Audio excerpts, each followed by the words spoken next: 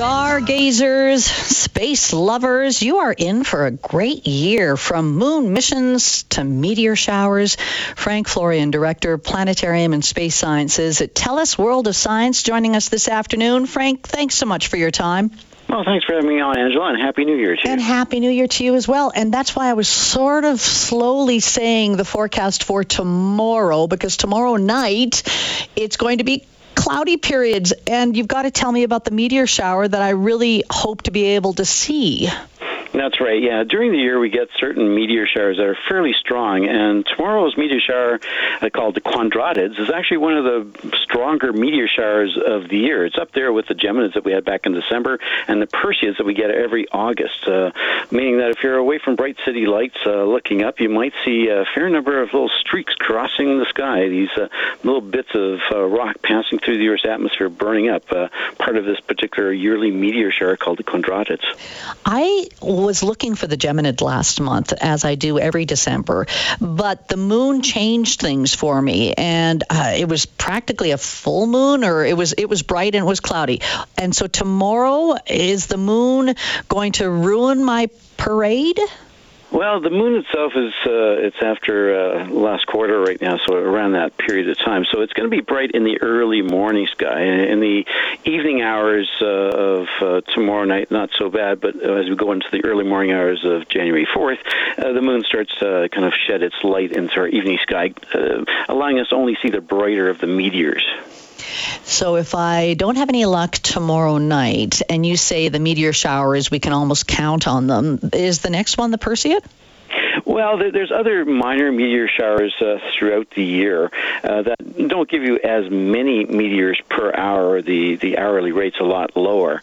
But the Perseids would probably be the next best one that has the most number of meteors, and also takes place during our summer months when the weather is usually a bit warmer, and hopefully we get some clear skies then too. So, but again, throughout the year, just go outside on any given night. You'll always be able to see a few shooting stars, not maybe associated with any one particular meteor shower, but which are called sporadics in this case, would just show up on any given night, and some of those can be quite bright. Oh, that's so cool. And Perseids, I still have fond memories of being at a campground, and of course then you've got the beautiful dark sky, and you're right, you can lie on a beach, you don't have to worry about wearing a winter coat or anything like that. So that's the meteors, but I was saying that stargazers, there's some other exciting things happening in 2024.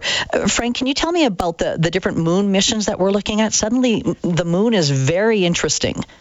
Yeah, there's a lot of missions to the moon in 2024. Probably the one I'm really anticipating is, and a lot of people are, is the Artemis 2 launch to the moon. This is going to be the first crewed mission to the moon since 1972, since the Apollo 17 mission to the moon occurred. We haven't gone back to the moon, but this one here will take 4 astronauts, including our Canadian astronaut Jeremy Hansen, to the moon. Not to orbit it, just kind of swing around it and then come back to the Earth. It's a test mission to see how the Orion crew capsule holds out with a person crew going to the moon, and it's a lead up to the Artemis 3 mission, which will be the next landing on the surface of the moon by humans. So this one here is a pretty important mission, and again, it's the first time that a Canadian and any other international astronaut has gone to the moon. Everything up until now has been Americans in the Apollo mission sending their individuals to the moon, but never anyone else. So this is going to be a really great first for Canada, being the second country to actually have an astronaut going as far as the moon. And these astronauts will actually even go further away from the Earth than the Apollo astronauts did. So it's a sort of a very special mission, and I'm really looking forward to this, and I really hope that this particular mission does launch in November of 2024. Of course, these things could get pushed a little bit longer, depending upon technical issues and crew training and things like that. But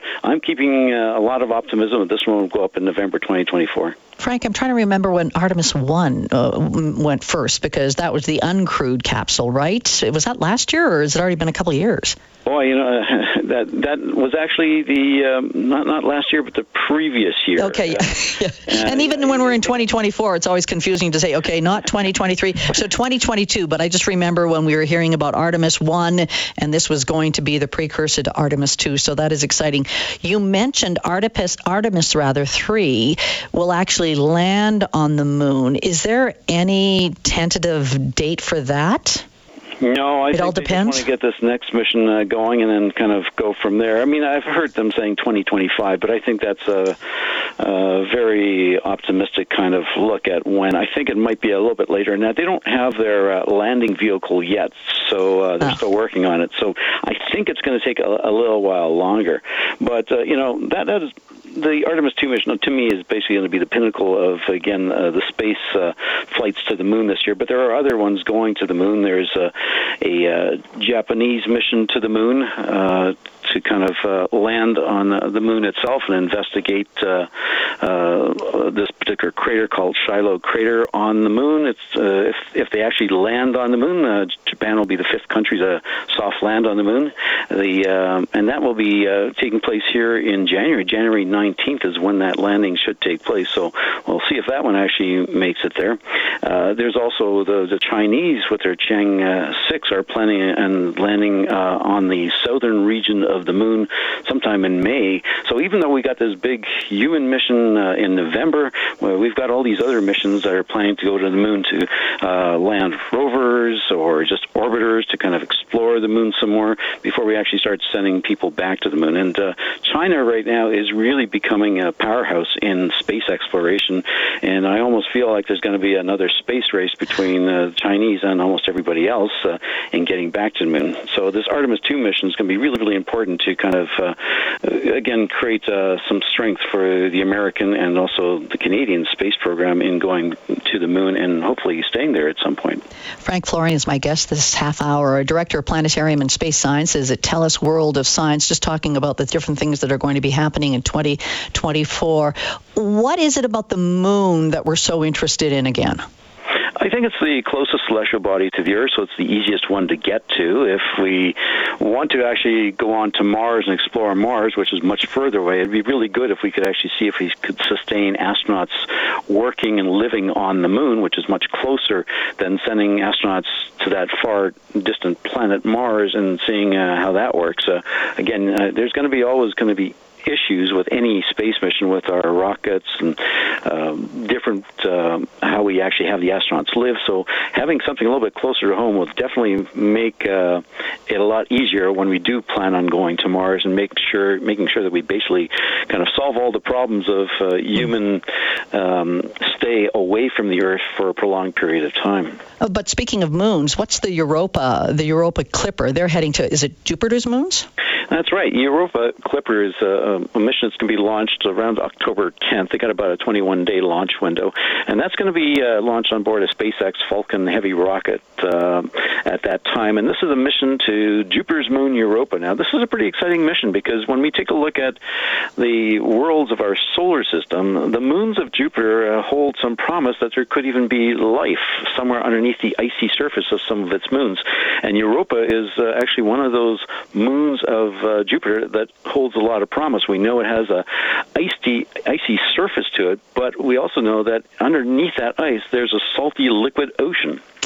Now, what that could mean is maybe there's life on Europa, and this mission itself will explore that particular moon much, much better, even going through most likely some of the water geysers that actually emanate from beneath the surface of Europa, hopefully being able to test it and seeing if there's any type of microbial life or just even any of the byproducts of things that would suggest maybe life underneath that icy surface.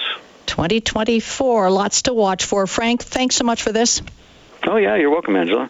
And one other big event should be mentioned this year is actually a solar eclipse on April 8th. It's a total solar eclipse from parts of eastern Canada and through some U.S. states and down into Mexico. Here in Alberta, we'll only get a partial eclipse, but that one's going to be making lots of news on April 8th, and people have already been kind of getting their trips all planned to see the total solar eclipse from parts of eastern Canada. So that is something that's, I think, a lot of people are looking forward to. I'm sure we'll talk to you then as well. Frank, thanks. Thanks, Angela. Have a great day. Frank Florian joining us from TELUS World of Science.